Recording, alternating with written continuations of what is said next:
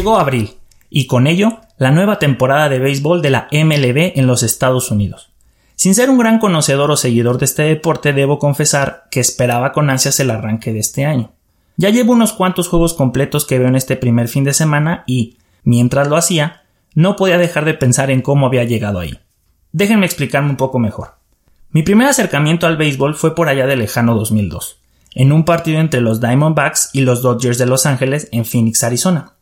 Unos tíos y primos nos invitaron al estadio. La impresión que se vive al ir a uno de estos recintos es intimidante. Todo allá es a lo grande. El juego comenzó y al cabo de unas entradas entendí que era un evento muy aburrido. Demasiadas pausas, lento y sin acción. Culturalmente no estaba educado para apreciar lo que estaba viviendo en ese entonces.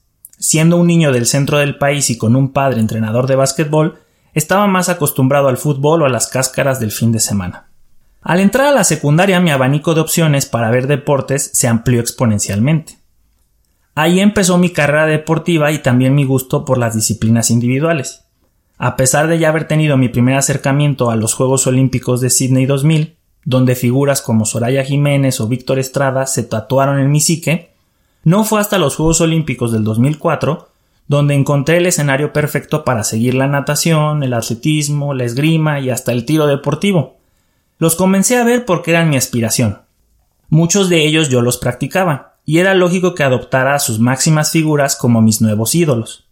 La mayoría eran desconocidos hasta para sus compatriotas, pero la empatía que nació en mí hacia estos personajes surgió al entender lo solitario que puede ser el camino de los olímpicos.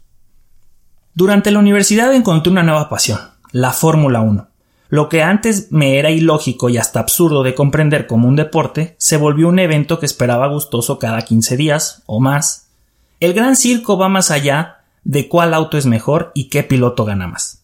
Aunque solo hay un hombrecillo que levanta el trofeo en el podium, cientos de personas están detrás de este proyecto y monitorean milimétricamente el desempeño de la máquina y del ser humano para tener a disposición del equipo la mejor versión de ambos.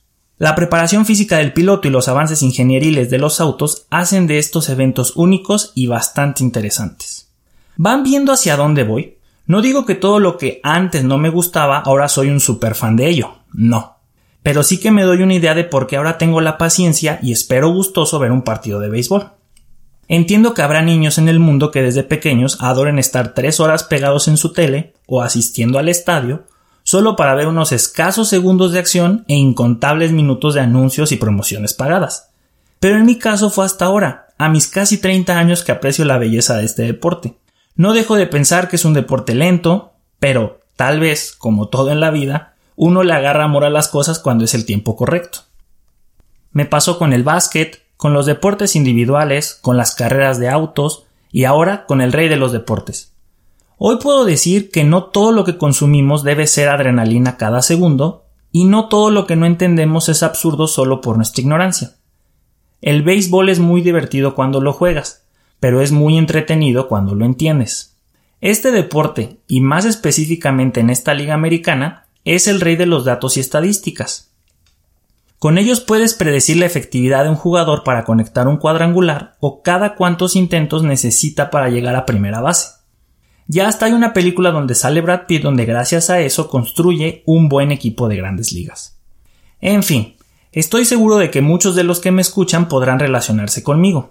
La evolución del aficionado no es lineal. Los cambios y nuevas experiencias son necesarias para mantener vivo el sentimiento de sorpresa. Todos tenemos algún gusto culposo que nos divierte y hasta nos emociona, pero nos da un poco de vergüenza hasta para con nosotros mismos admitir que nos hemos vuelto aficionados a ese deporte.